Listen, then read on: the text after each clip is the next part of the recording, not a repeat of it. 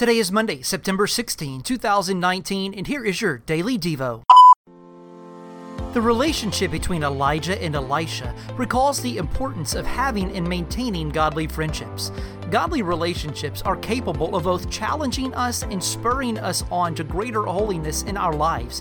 They can help identify remaining sin in our lives, as well as provide the encouragement and help to address any sin that may hinder growth as a believer.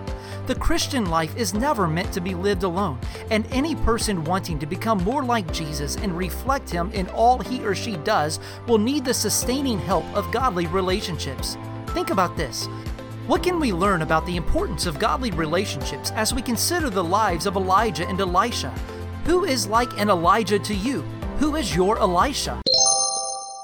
Thank you for listening to the Daily Devo. Please send me a comment, like, or share the Daily Devo. It helps others to get the Daily Devo. Also, please connect with us on Facebook at Central Baptist Church, Maysville, Kentucky. This way you can stay up to date on everything going on at Central Baptist.